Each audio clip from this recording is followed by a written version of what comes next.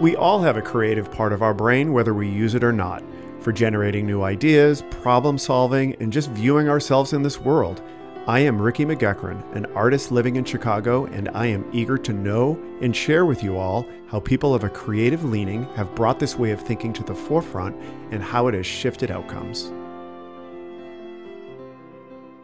I am proud to say that I am a cook. You can drop me in any kitchen or kitchen-like environment with good, basic ingredients, and I will be able to produce a great meal. I don't need fancy tools. I don't need a recipe. I will make something of quality that is unique to me and unique to what is available to me. This will not stress me out. I will love the process. I have learned the rules of cooking. In fact, these rules, habits, and processes are hard-coded in my brain. Because of this, I can move forward in the kitchen with confidence and focusing on making the dish my own. I don't have to spend brain cycles ensuring that I am doing the cooking basics well. Instead, I can open my mind to being creative.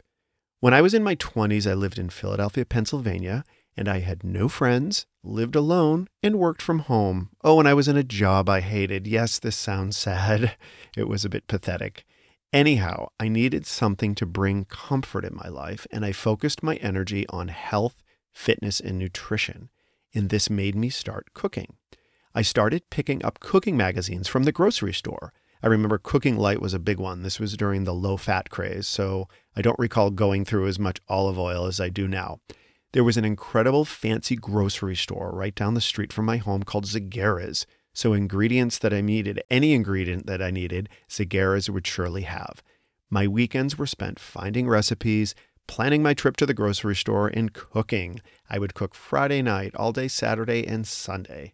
I would cook for the week, fill my refrigerator with food, and fill my freezer with food. I entered into all of this with basic cooking skills. This went on for a few years. Soon enough, I was a solid recipe follower. You could give me any recipe, and regardless of the technique that was required, I was able to execute it with confidence, with little fuss, or really much thinking. I had learned the rules of cooking. At some point, something changed, something shifted. I found myself being able to prepare awesome dishes without a recipe. Now I would go to Zagaras with no preconceived meal plans and just be impressed with a fresh ingredient, a vegetable, or a nice cut of meat. And I was able to use these ingredients to make a risotto, a quiche, a savory turnover, or a hearty soup, just from my own head. These dishes were no longer the execution of someone else's creativity and idea. It was my creation. I was no longer a recipe follower. I had become a cook. I had learned the rules, broke them down a bit, and made it my own. Oscar Joya is a Chicago-based artist. Born in Lilongwe, Malawi, he was exposed to drawing at a very, very early age. An eventual move to the United States stimulated and fueled his artistic activity. He went to an arts magnet school and studied art in college, focusing on the human form. For certain, he has learned the rules of painting and drawing. Oscar's story and his work are a wonderful example of learning the tools and using these to move things forward. His paintings are anchored in the foundations of portraiture, but he has extended this in a style that is unique and reflects his past, his experiences, and values. He has learned the rules and made them his own. Your artwork is very unique. It's very vibrant, colorful, and I'm very curious how you got to the place where that is what you're creating. It's very visually unique. How did you start in art? How did I start in art? So I guess I'll try to condense it because it's like a long origin story. I don't want a Marvel-like story, but my mom and my auntie will always draw like simple stuff like teddy bears, just something just to keep me entertained. And I started copying them when I was younger. And what age would this be? This would be probably around the age, like probably between 1 and 3. And around that time, I was drawing on walls, drawing on anything that I can literally draw on. And ever since then, I drew things I like. I loved cartoons. I loved film. So I was like drawing what I saw, and most of them was Disney films. So, but right around the time Tarzan came out, which is 1999, I was about 6. I was really fascinated by that film, so I started trying to draw the artwork from Tarzan, and ever since then, especially coming from I'm a Malawian South African native, and the minute I started moving to the United States around the age of 7 and 8, there's a lot of things that the United States had to offer that we didn't have, like anime, and I drew from anime, and then from there I slowly discovered things that I eventually liked, like like a lot of realism, and then from there I went to the American Academy of Art right as soon as I got out of high school, and then I tried taking a lot of my teachings there, which is drawing a lot more realistic, a lot more sculptural and everything like that. And then I kind of drew upon my interests, my things that I liked, I was passionate about, like music, film, and animation. And I tried kind of mimic and replicate it. And I eventually kind of arrived at a point where I was like, I kind of want to tell a lot of things that I was, from my perspective, a lot of things that I've seen. So I've always liked remixing things and contorting it to the way how I visually see it. So I want to know about your auntie and your mom drawing for you. That is an incredible way to entertain a baby. Why? That seems kind of unique. I don't really hear of parents drawing for their children to entertain them. Yeah, like I don't know what got them to do that for me, because they just knew I liked it, and it just made me smile and stuff. So my mom and my auntie will always do they made a teddy bear with like nothing but 6 and 9s and everything like that. I was like, I always liked it because it's so simple, and then I just started copying that, and that just for some reason it caused me to not draw on walls anymore and just draw on paper. Now, did they read you stories as well? I mean, was this just a supplemental entertainment for you? Yeah. Or was that the primary thing they did to entertain you? No, it was a supplementary entertainment. My mom usually just sang songs for me, and my family, I come from a musical family. Like they usually sang for choirs and stuff, and they've always done that to kind of like act as my entertainment. But Okay. I just found a lot more enjoyment and a lot more just tangibility through drawing. Okay, so they were doing all sorts of things to entertain you, and something about the drawing activated your brain. Yeah. Is that okay? And then it sounds like you were doing that in drawing, and you were no longer drawing on the walls. And so that was kind of part of your childhood. I can definitely relate to this because I was the same way. Yeah. Drawing was a big part of my childhood.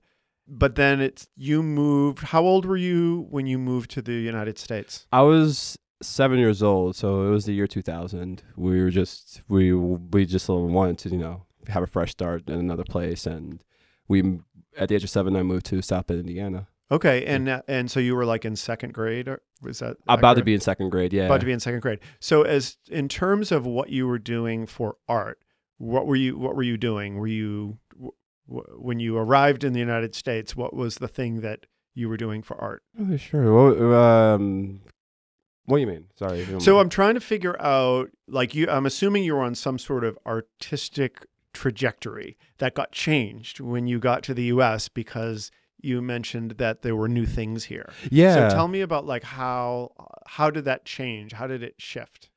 It was kind of like, in a way, almost like a 0 to 60. It was kind of like 0 to 60 miles per hour. The minute I arrived here and just get a lot of visual stimuli, I just was like, whoa, there's so many things I can draw. I actually have the ability to draw, and B, it's just fascinating because I always thought what I drew was very kind of simple, but now it's just like it's very complex. It's very dynamic and very like in your face. So I've always just was interested and wanted to draw that. Now, when you arrived here, there was all this new stuff, and so your brain is being stimulated in all sorts of ways. Was the whole I can draw this, was that a big part of it, or was that just one of many things that were going on in your head? It was just many things. It's just like was that a big part of your life? Drawing At that point? At that point, yeah, because it was just like, as much as I like getting action figures and toys, but the fact of ability, for some reason, I just get more satisfaction by drawing it, because it's like I can kind of make it and like make it my way and everything like that. So it's kind of the way of, like how people play with action figures and everything like that. That's the same way. That's the same kind of enjoyment I get from drawing. Just that I can kind of play with what I'm drawing. Gotcha. Okay. So it sounds like the fact that you can put your own influence and spin on what you're observing is a big part of your creative process. Is that accurate? Like, it sounds like that was something that happened from what you just said, that happened early on. Yeah. It's like, I'm not just copying, but I am making it my own. Right. Yeah. Because I remembered, I vividly remembered when I first came here, like the biggest thing that caught my attention was Sailor Moon and Dragon Ball Z. The latter more so was an influence. So I just Wait, what were those two things? Sailor Moon and Dragon Ball Z. I don't know what those are. So there's like just really well-known anime from back in the day. Okay. But like I've always been enthralled by them. It's just very dynamic and very visual, like just visually stunning. So I just drew that and try to make my own spin of everything. I've always liked that any kind of media, whether it be television or film or music, what have you, it gives you room to kind of like make your own, like, either get something from what you're absorbing or kind of create your own, so you can create your own interpretation in the future. And eventually you'll kind of develop your own voice. Okay. Yeah. In terms of gaining formal training, yeah, you were creating artwork by, I'm assuming there was no formal training. You were just copying. And is that accurate? In a way, I did get some kind of formal training. I did take my art classes in like grade school, and it was only until high school where a few of my teachers actually try to help me find a path and at least like hone in and just reel in my skills a little bit more, because I did draw kind of in a scattershot way. So they just helped me reel in and find a way, like not a style per se, but like a tone that I should shoot for. Okay. And how did you respond to that? Were you okay with being given guidance like that? Did you resist it, or were you totally into it? Very low resistance. I was so excited for it. From Miss Wynn to Miss Gann to Mr. Romans, they kind of like helped find, like, trying to, like slowly introduce new things. If I'm excelling on one thing or struggling on one thing, they'll try to find a way to kind of sidestep or try to find a way to kind of like, introduce it in like a new element. So from graphite, there's like, oh, you're starting to understand graphite? Let's try charcoal, and so on and so forth. Was this high school? Yep, this was high school. And what were your teacher's name? My first teacher was Miss Gann. She kind of was my intro, my fundamentals art teacher, and then it went straight to Miss Wynn, and then eventually to Mr. Romans, and then eventually to Mr. Brown and Mr. Love. And they kind of, all of them slowly introduced us a new element that kind of keep in my back pocket as far as like creative arsenals. Wonderful. Now, was art a big part of your school system and your high school? Yeah. In my high school, of course. I was a magnet student too. Like, I was part of a school program where not only was I supposed to take visual art, I was also supposed to learn music, supposed to learn drama and theater and band. My big focus was art because that's what I liked and I was more passionate about. Though I did slowly find other interests in other sectors in my school as well.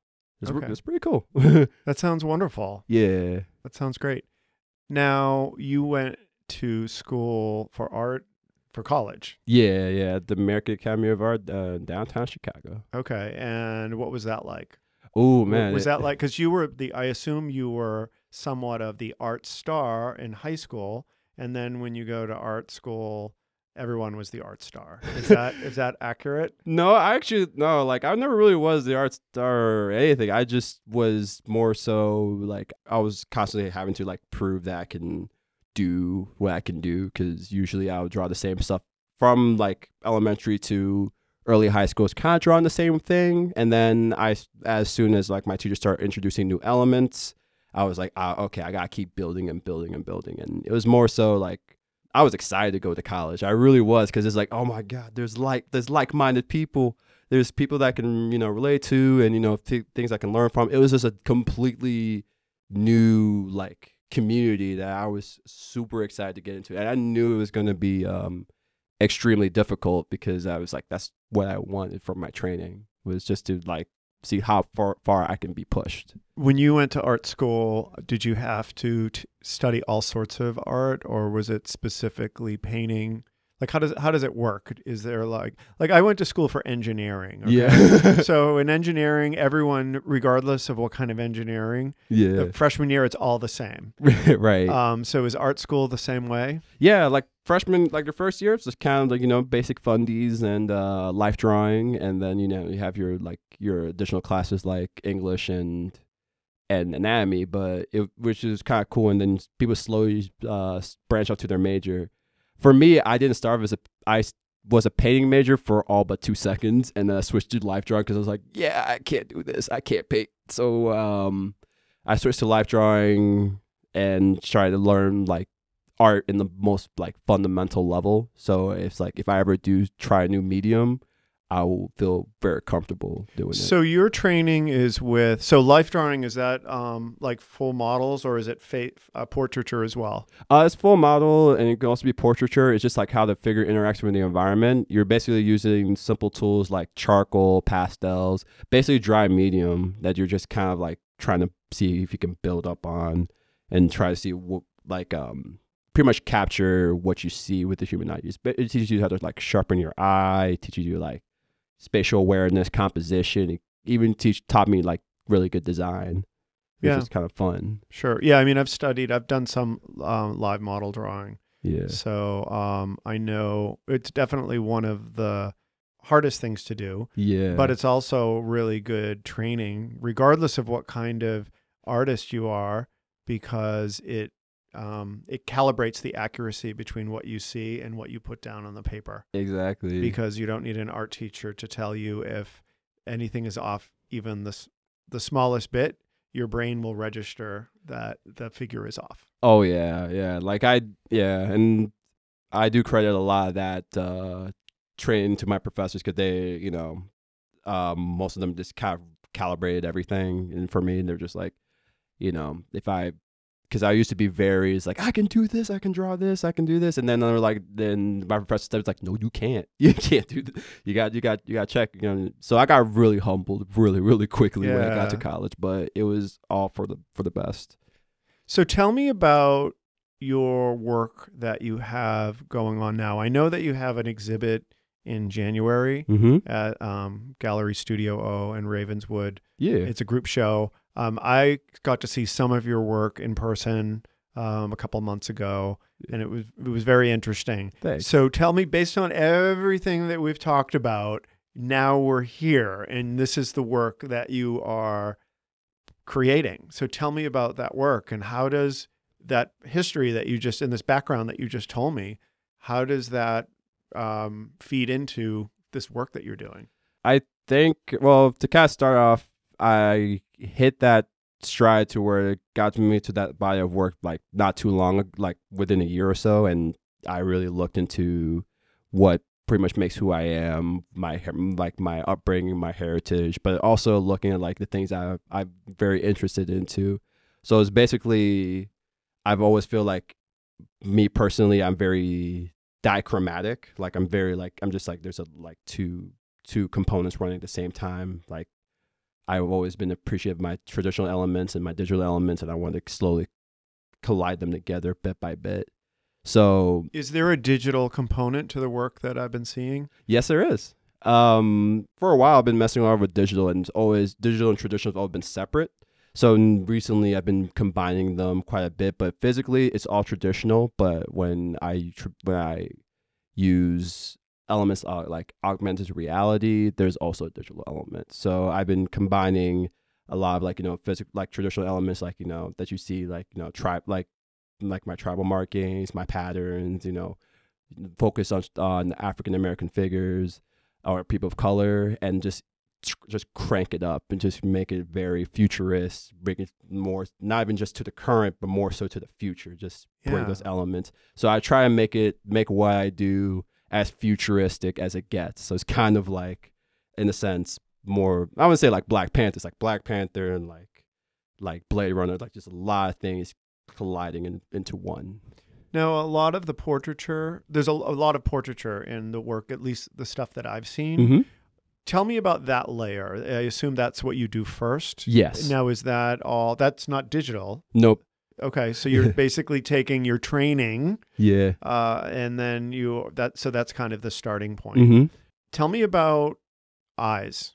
The eyes. So I do really enjoy painting eyes, and usually from all the art I've seen, that's always like the first thing that people catch. Like it's just like the eyes, like gateway to the soul and everything like that. But I've always liked the idea of omitting things and just like seeing what else can come of it. I've always thought like crossing out the eyes was just like a nice way of just like the reality distortion.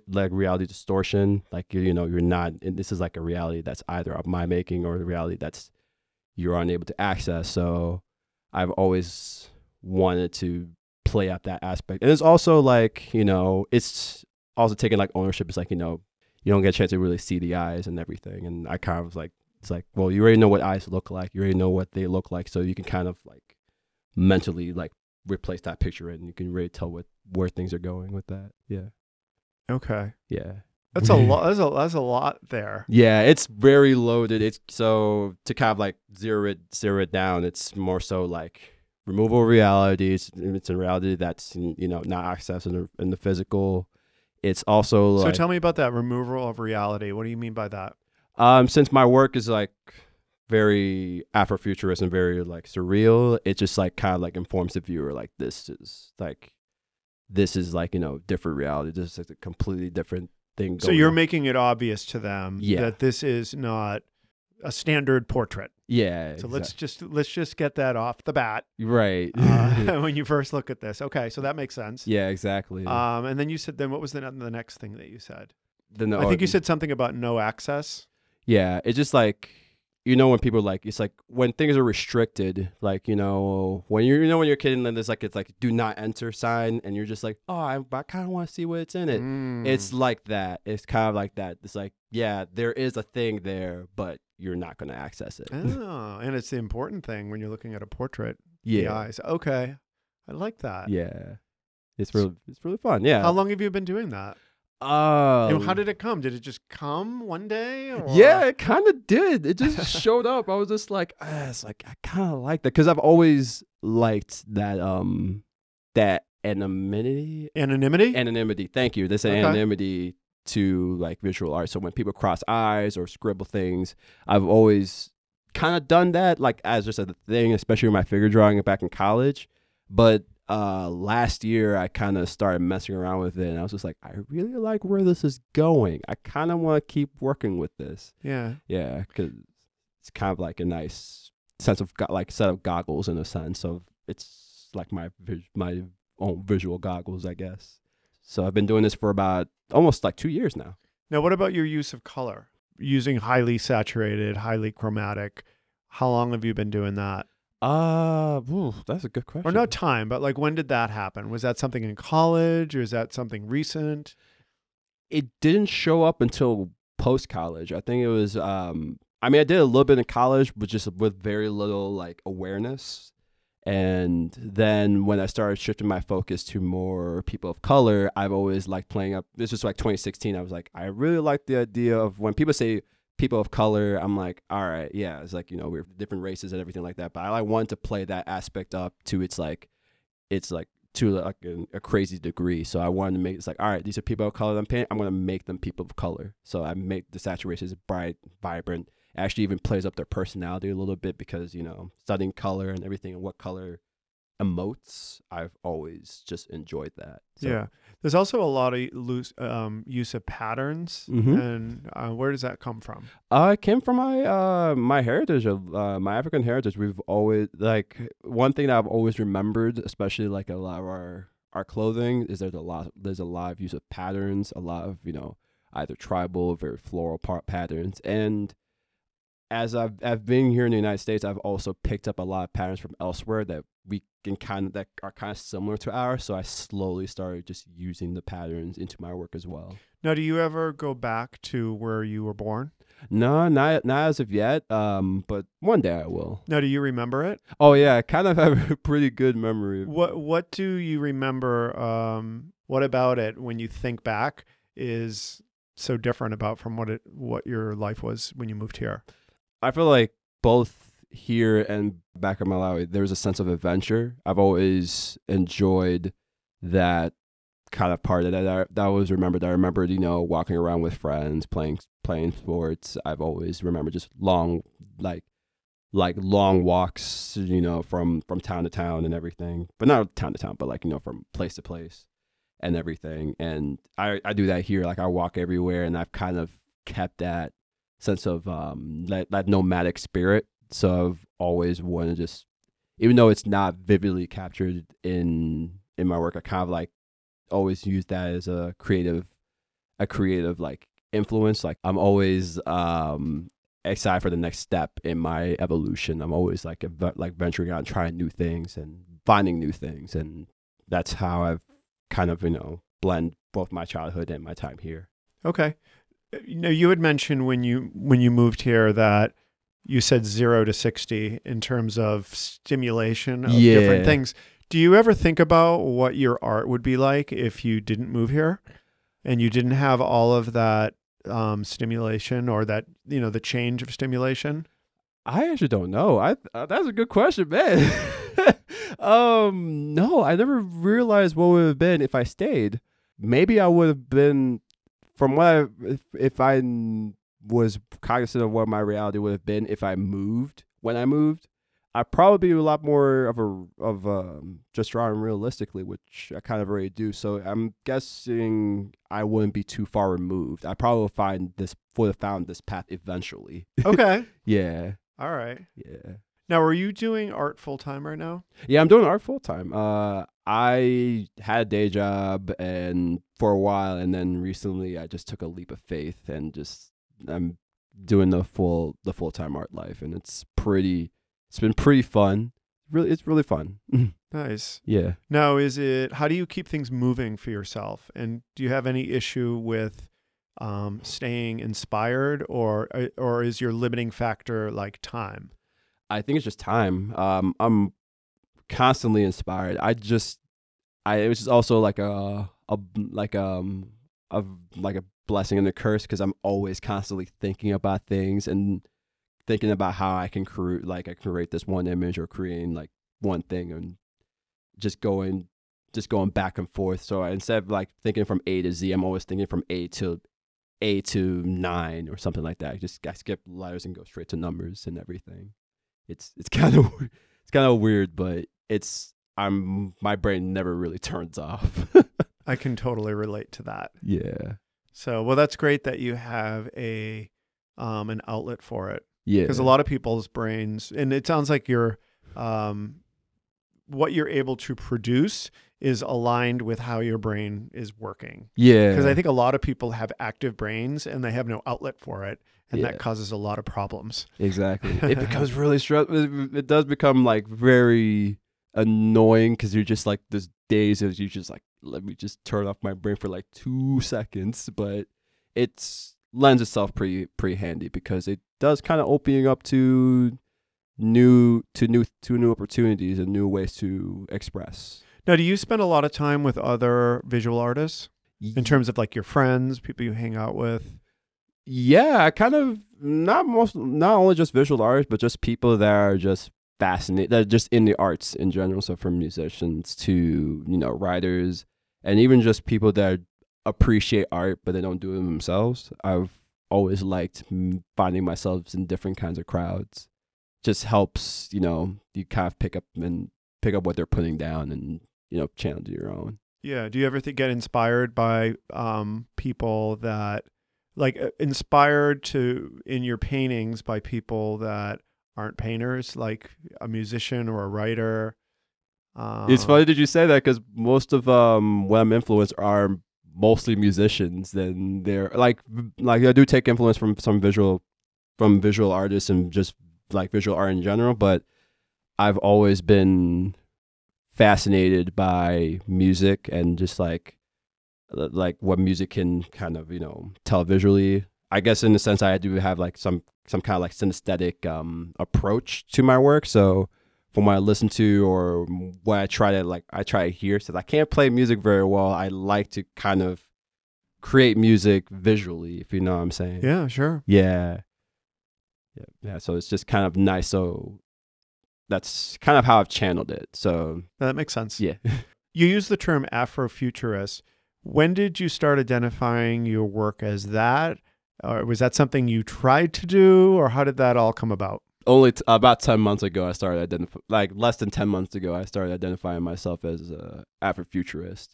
I just basically said I was a surreal artist, but I felt like I was like, that's not necessarily where I'm at. I'm not, I was very, very aware about using like our labels like a representationalist or surrealist and everything. I was worried about that, but when I finally found my voice, I was like, all right, this is what is like. I'm Oscar Joya. I'm an Afrofuturist, yeah. So that's why I started. So about less than 10 months ago. I'm not familiar with that term. Yeah, like it came around. I think I don't remember when, but like it didn't start. It started picking up steam about like the halfway through the 20th century. A lot of writers. Especially like I think Octavia Butler, who's one of them. Like she's a well-known Afrofuturist. All right, well I'm gonna have to do some research on this. Yeah, no, it's all good. It's all good. And like Kerry James Marshall, he's a really well-known. Like his work has Afrofuturist themes. Tell me about some of the artists that you like or are inspired by.